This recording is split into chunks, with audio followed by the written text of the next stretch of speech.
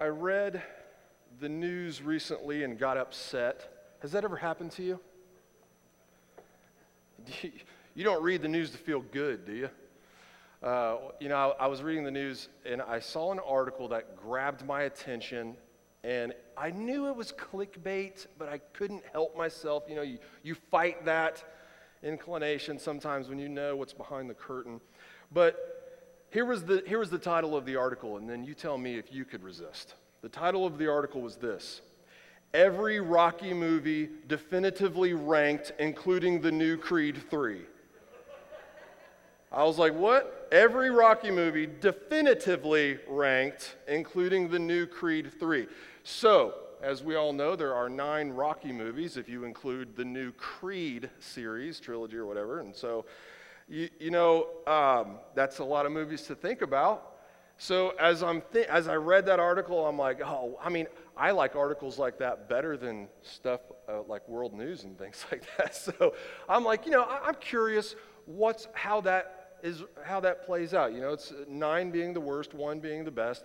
What are they going to put after Rocky 4? Because obviously, any sane human being that knows anything about anything in life whatsoever knows that Rocky 4 is the best Rocky movie of the entire Rocky-verse. That's just easy. That's easy stuff, right?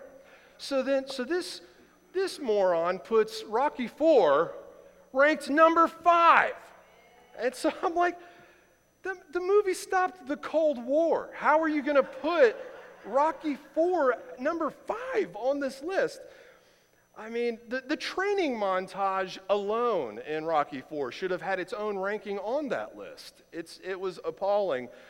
But we don't read the news to feel good, and but that's how that shaked out reading that article. But all of the Rocky movies are essentially the same. We'd have to agree on that at least. If it ain't broke, don't fix it. Just keep making the same movie over and over and associate it even remotely to Rocky Balboa, and we'll all watch it. We're there. We're hooked. It's the same thing. You got your favorite underdog, which is usually Rocky up until the new Creed series. And so you got the underdog facing a new challenge. And usually the movie starts out with that underdog getting the crap beat out of him in some way, and you're thinking, oh man, it's over for Rocky. But it's never over, is it? We're 9 movies deep. It's never over. He gets back up. He's not down forever. And he starts training and flips on some 80s music and starts the montage, and then he's prepared, right?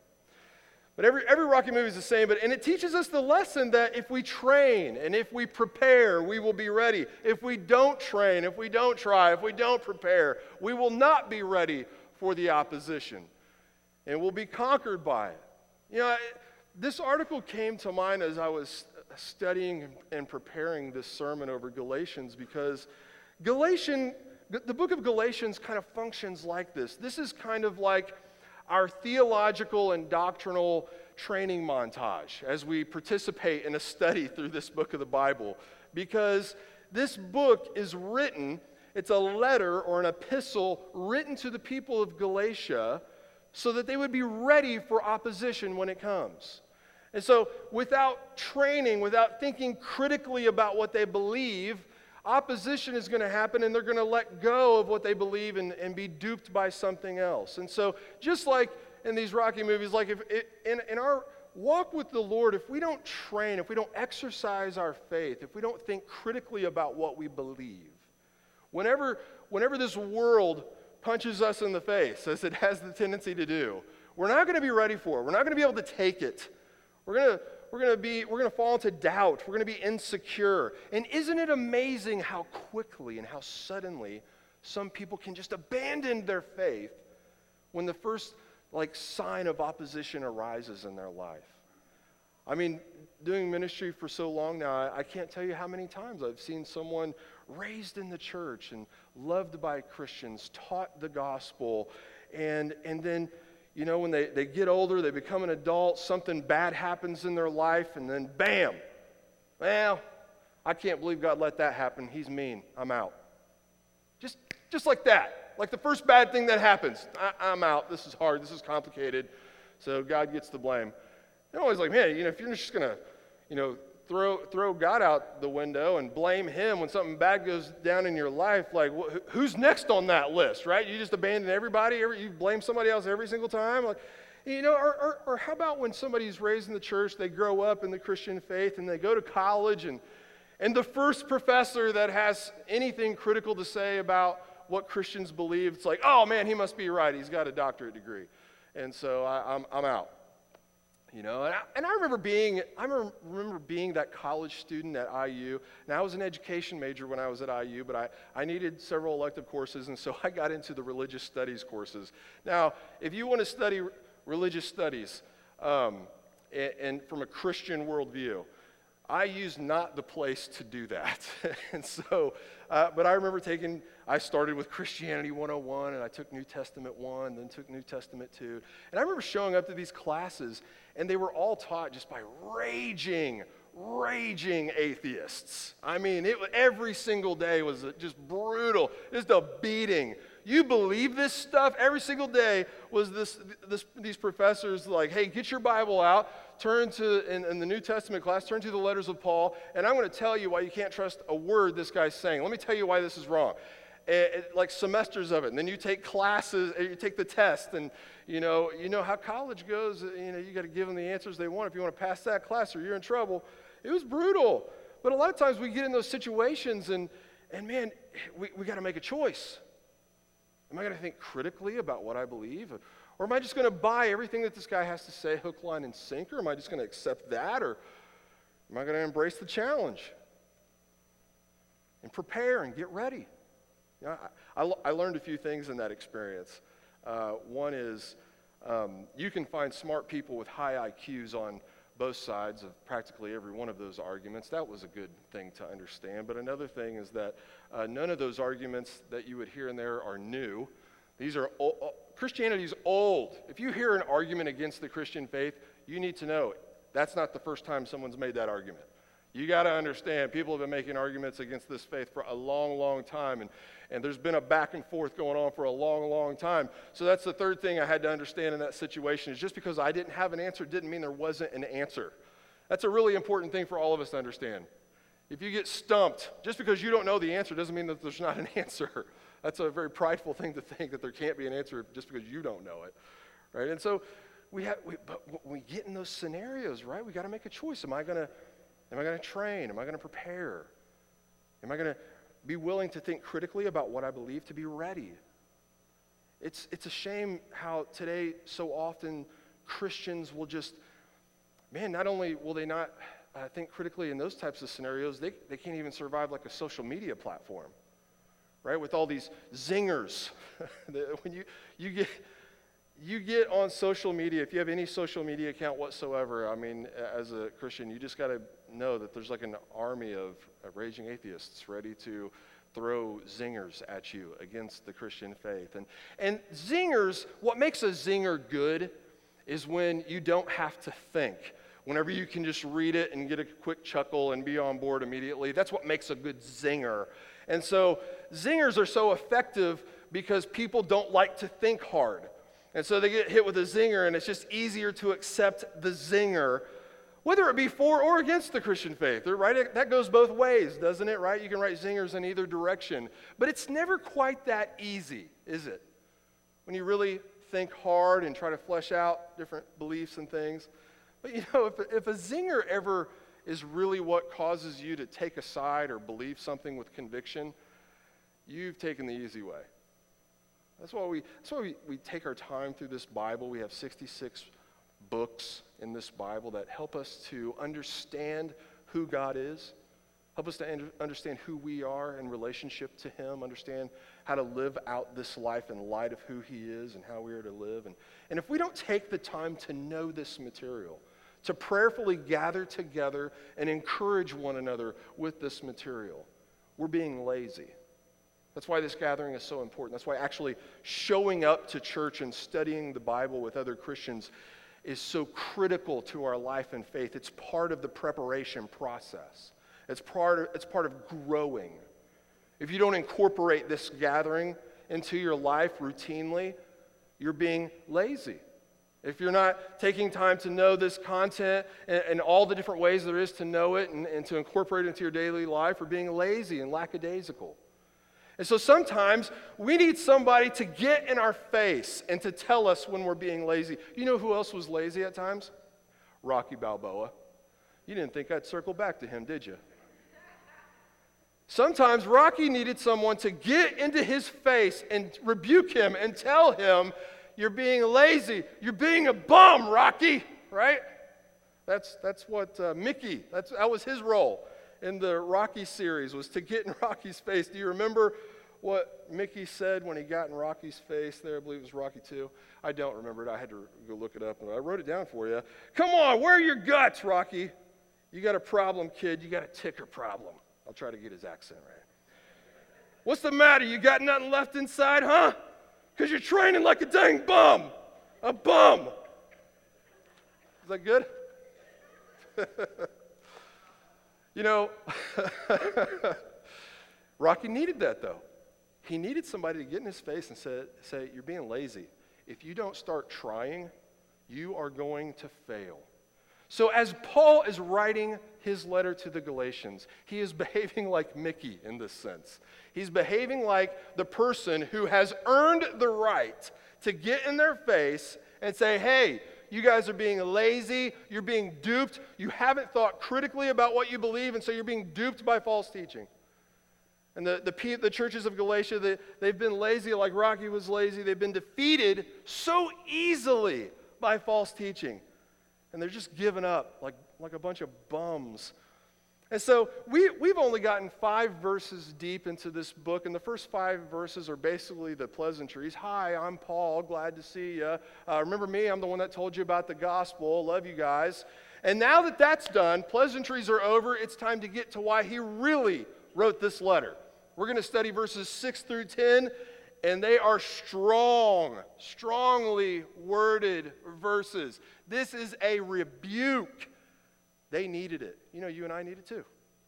Maybe this morning you need rebuked in the same way they needed rebuked. That's why we need our Bibles, because we need this to be equipped to live out the Christian life. We need to hear a loving rebuke. We need to hear a harsh rebuke to get where we need to be. Okay, so let's read verses 6 through 10. Listen how strongly Paul words this. I am astonished that you are so quickly deserting him who called you in the grace of Christ and are turning to a different gospel. Not that there is another one. But there are some who trouble you and want to distort the gospel of Christ. But even if we or an angel from heaven should preach to you a gospel contrary to the one we preach to you, let him be accursed. As we have said before, so now I say again, if anyone is preaching to you a gospel contrary to the one you received, let him be accursed. For am I now seeking the approval of man or of God? Or am I trying to please man? If I were trying to please man, I would not be a servant of Christ. He's astonished. I can't believe it. I'm baffled. I'm shocked how quickly you all deserted the gospel of Jesus. And again, he's earned the right to say this. We remember that this group of churches in Galatia were planted by Paul. We can read about them in Acts 13 and 14, one of Paul's missionary journeys in which he would go spend a year or 2, sometimes 3 years somewhere, planting a church, teaching doctrine, establishing leaders, and then move on to the next community and do this. And so he had spent years of his life teaching them the gospel of Jesus. He knew that they knew better. Ministry was hard there. He was aware that people opposed the gospel there, right? And we saw how he literally took a beating. He almost died preaching the gospel there. But he established bona fide believers in Galatia, and he's writing to them because since his departure there, they had abandoned the gospel that he taught. Since his departure from there, they had been duped by the opposition. They hadn't thought critically enough about what they believed. They thought they were ready, but they weren't. And when that opposition came, when that false teaching hit in their area and in their church, they began to just give into it like a bunch of bums. It is amazing how quickly churches can abandon the gospel of Jesus, right? We think One of the things that I heard whenever I planted the journey, there's a church on every street corner in Marietta. Why are you planting another church? And that's what every church planter hears, no matter where they plant a church, mind you, on the planet Earth, especially in America, though. There's churches everywhere. Why are you going to plant another church? Well, every church on every street corner in our area I'll give them the benefit of the doubt. I bet you they were all planted by people who believed in the gospel, were passionate about Jesus, and wanted to share their faith. But have they all ended that way? I don't know. I don't think so. I think a lot of churches in America, they start out well. There's a season of time in which they thrive teaching about Jesus, teaching about the gospel. But then, just as is the case in our area, everywhere, we get distracted, and movements that were originally about Jesus and his gospel can be distracted into so many other things and be known for so many other things than the gospel of Jesus. We have our political activist churches, right? And that's on both sides. You can usually tell by the sign outside the door, the decorations around or whatever. Oh, there's the left-leaning church, and over here, that's clearly the right-leaning church. They become the political activist church, and it's tempting to get into political movements and conversations. We get frustrated by those things and want to talk those things out. But you got some churches that are just distracted by the self-help motivational style of ministry. They get into that pop psychology that people crave and love. It's the zinger of psychology, right? We get into those self-help things, and you got the signs and wonders churches that oh great, yeah, we love Jesus and everything, but enough about that. Let's do something. I got special powers. I want to do something cool. You got churches that are just all about that all the time. And then the one that really gets on my nerves in our culture is it's what I like to call, and you've heard me refer to it as this before. It's the showbiz pizza church. You remember Showbiz Pizza? That was before Chuck E. Cheese back in the day. But the Showbiz Pizza church is just like the pick-me of churches. Please pick us. Please come to our church. We'll do anything if you just come to church here, please. Oh, we'll make you feel good and take care of your kids for an hour. Deal? Anything. Please come to our church. That's the big trendy church right now, the entertaining church. And it works. It works. But you can get so caught up in catering to people and putting on the show that Jesus is practically an afterthought. Critical thinking when it comes to our faith is practically an afterthought. But any gathering of the local church is prone to wander, just like you and I as individuals are prone to wander, right? We need accountability, and we need this gathering to go back to God's word, to be rebuked by one another, to be encouraged by one another, and to stay on point, to stay on task. Again, like the political gospel, it's attractive at times. The self-help gospel is attractive at times. The prosperity or poverty gospel is attractive at times. The entertainment gospel, attractive at times. But here's the thing about all of those things. They're not really gospels at all. They don't function in the way the one true gospel functions. Because when we are talking about the gospel of Jesus Christ, it solves a dilemma that no other gospel can solve. God is perfect and we are not. God is the perfect judge, and his wrath will come down on sin and does come down on sin. We have to account for our sins. This gospel saves us from the wrath of God. No other gospel can say that. No other gospel can do that. You can be distracted by all these other things. You can get on board with all of these other things, but they do not appease the wrath of God. That's what the gospel of the Bible is about. A lot of these other churches practically erase the wrath of God altogether. Well, no wonder they don't think the gospel of Jesus Christ is important if you erase the wrath of God that we learn about in Scripture.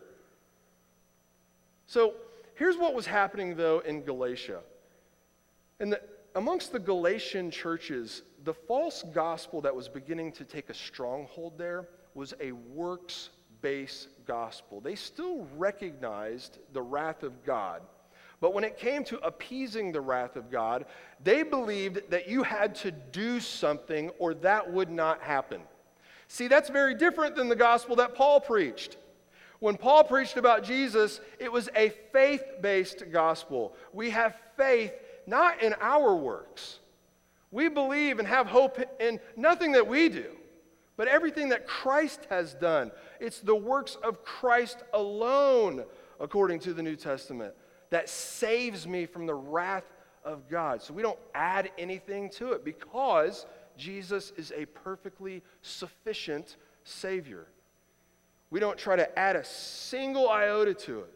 I don't help him save myself. I don't help him save you. I'm saved by grace alone, through faith alone, and the works of Christ alone. That's it. And we have to keep coming back to that truth, or you and I will wander away from it.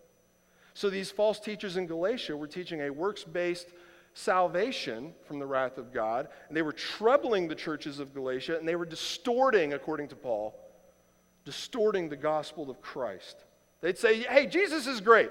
You know, you want to believe in the whole Jesus thing, that's great, but listen, he's actually not all-sufficient. He got almost all the way there in terms of your salvation. In terms of saving you from the wrath of God, he did almost everything that it takes, but not quite enough. You still need to add something to it. You still need to do something, or else God will not accept you. And here was that something in their day. That something in their day was circumcision. These churches in Galatia were full of Gentiles. Gentiles is the word for anyone that's not a Jew. And so they weren't circumcised. They didn't grow up as a Jew and get circumcised. If you want to know more about circumcision, talk to your parents or Google that. I'll save that for later. I really went into detail at a youth event once to explain that, and just never going to do that again. I'm scarred. Oh, man. They said you got to get circumcised or it doesn't count. You can love Jesus, he can love you, all that's great. But if you're not circumcised, you're not saved from the wrath of God. That was their issue. That's the one that they would die on that sword. And see how they added something to the gospel? That drove Paul insane. It drove him nuts. It made him crazy. He preached against that constantly. Every time he planted a church, like, that's the number one issue I came here to tell you about. Don't try to add to the work of Jesus. What are you doing? Can you imagine if someone showed up here like that today? If they showed up and said, wow, you know, we really like the journey. You guys gather here and do your Bible study and sing songs and take up an offering and you do everything, all those things a good church should do. But you know what? You do one thing wrong. You don't take communion right. Let's say they walked in here and said, that communion, that's actually grape juice. In the Bible, they did real wine. And so you're not doing real wine, so that doesn't count. So you're all going to go to hell. Sorry. Sorry, but that's not enough. Can you imagine someone trying to take a sacrament like that and saying that if we don't do that perfectly right, God doesn't love us? Well, we do it all the time in the Christian faith. Can you imagine them saying, hey, you don't take communion right, you should all be drinking out of one cup. You go to the churches, some of them do one cup. Have you noticed how differently communion is done in all of the different denominations and things like that? Well, they can't all be right. If you're doing it wrong, you're going to hell. Right? We have this mentality sometimes, and we take something that is good and holy, and we elevate it to a work of salvation. That's not what we're supposed to do. We don't want to create a new law that we have to live up to perfectly or you're not saved. Then we're no further along than what we were before Jesus. That's the point of Galatians. There's a lot of different ways to get baptized. Have you noticed that? Oh man, all sorts of different views on baptisms, all sorts of different ways to practice it. Hope you picked the right one. We don't want to treat sacraments of God like works of salvation. Those things are right and good and holy and critical to our participation in the kingdom of God. I don't want to downplay those things, but they are not works of salvation. They are not a work that we do so God will love us. Christ provided all of that. So in their day, they were emphasizing circumcision, and so that's what Paul had to correct. No, they're distorting the gospel. If If there's anything that we should get really protective of in the Christian faith, like an issue we should really die on our sword on, it should be this issue. It should be this issue. Did you see how strongly Paul talks about it? The language that he uses, how passionate he is about this. If you are reading an apostle being so passionate about something like this, like, shouldn't you be passionate about that too? We're supposed to follow these teachings. He says, even if I teach something contrary to this gospel that is saving people, even if I teach something different, you should reject me. I should be accursed.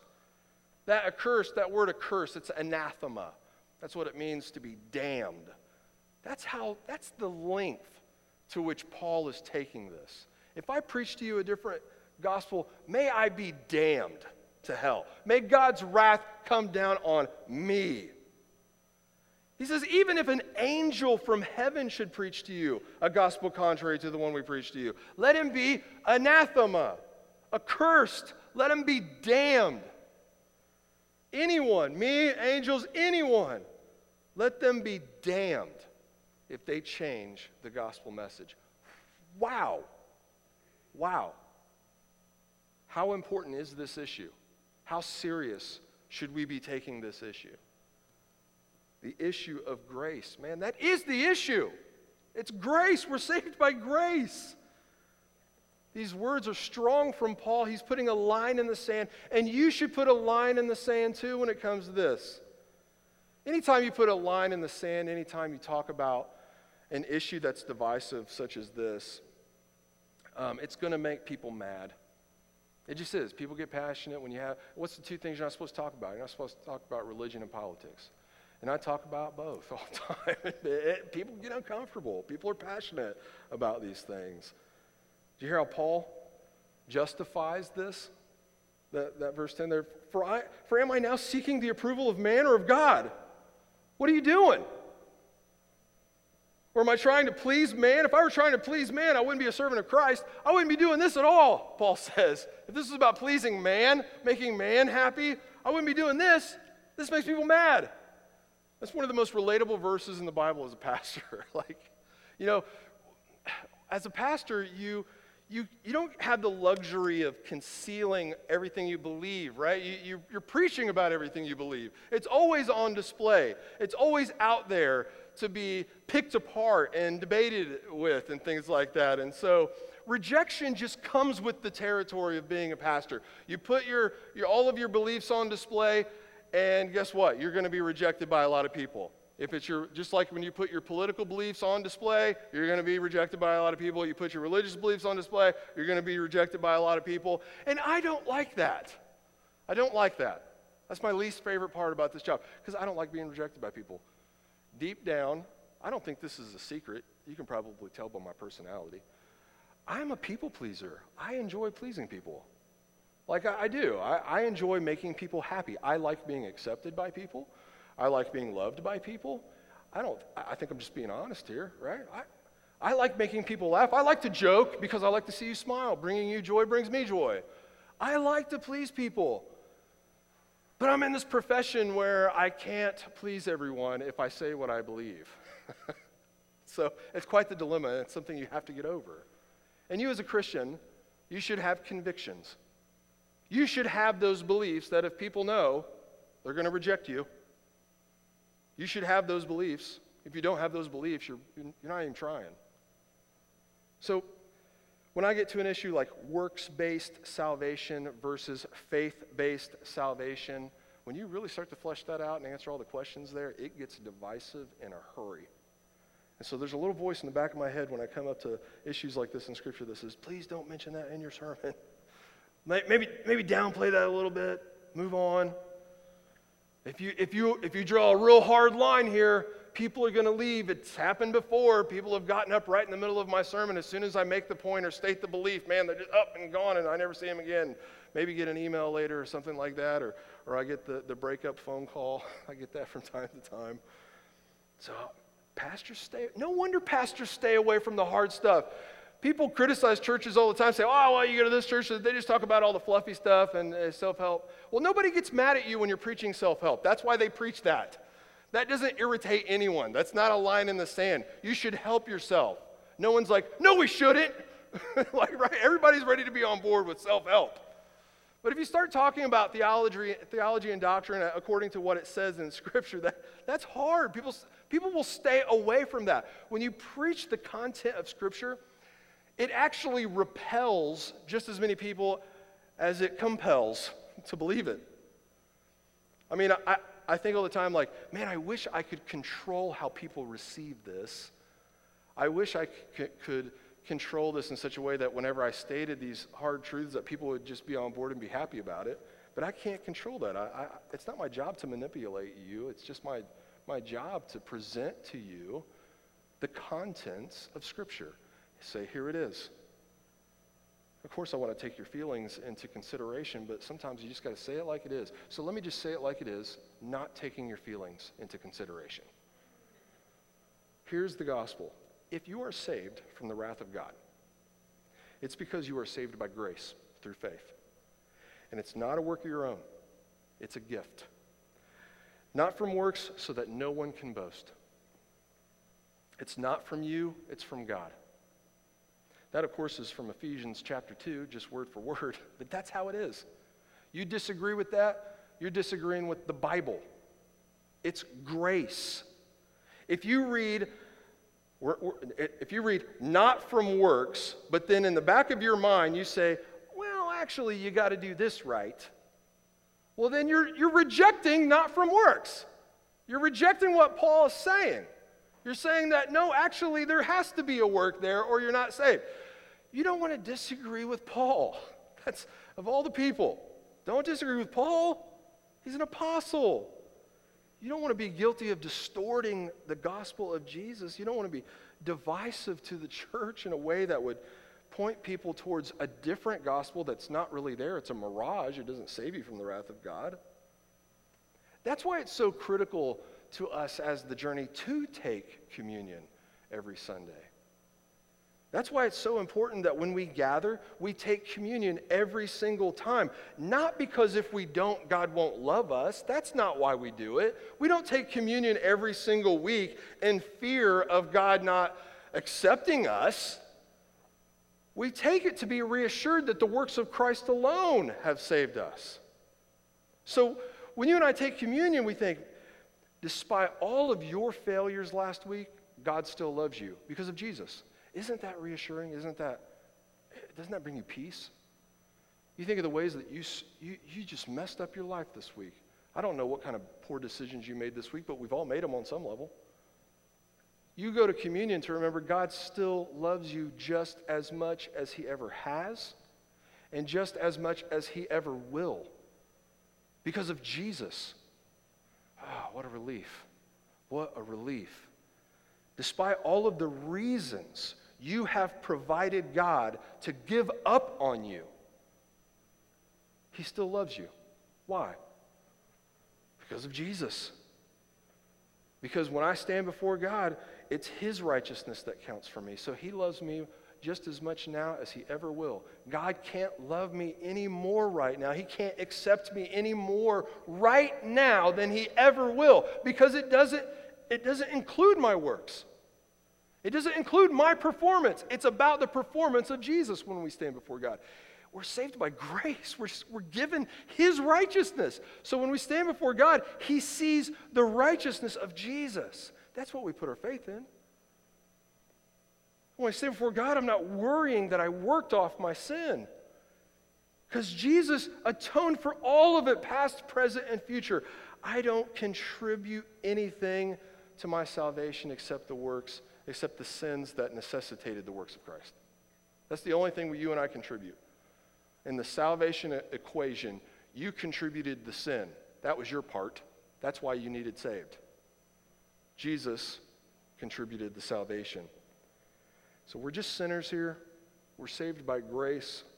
We can't boast in a single thing that we do. I can't look at any of your lives and compare it to my life and think, oh, wow, well, after looking at your life, I can really tell God loves me more. Or I feel better looking at your life because now I know I'm saved because I performed better than that. We don't do that here. There's no point in doing that. It doesn't work into the equation whatsoever. We have no leg to stand on. We're all equally as guilty. We're all equally as worthy of the wrath of God to be poured out on us because we're sinners. But we're saved by grace. We are loved unconditionally by God. And if you get lazy in what you believe, you're going to walk away from that. The world's going to have a way of convincing you that that's not true. You know, when you talk about unconditional love and you start really fleshing that out doctrinally, it gets complicated. Can I be honest with you? You know, I imagine I throw out zingers too in my sermon, but it's never quite that simple. When you really start to think about unconditional love, God loves us unconditionally. Like when you really start ironing that out. So if you get lazy with that and don't look into that more and think about that more and see how that works out in Scripture, you're going to be prone to wander away from that. Here's the paradox of the Christian faith that we learn in the contents of Scripture. The Christian faith teaches us this: we are loved unconditionally by God because Jesus met all of the conditions to be loved by God. That's the paradox that's here. Well, that blows our minds. But that's the gospel of Jesus. Jesus met all of the conditions necessary to be loved and accepted by God. We put our faith in Him, in His works that met all of those conditions, and we can say with confidence that we are saved. We can sing with confidence, as we did in the hymn earlier, that God actually delights in us. How could God delight in you? Because of Jesus. That's why He delights in us. He loves us unconditionally because of Jesus. That's the message that we live our lives around. That's the message that we share with others. It's this free gift of salvation through Christ. Let's remember that in communion and sing about it together. Let's pray. Lord, again, we thank you for this rebuke in Galatians. Lord, we need rebuke in our lives.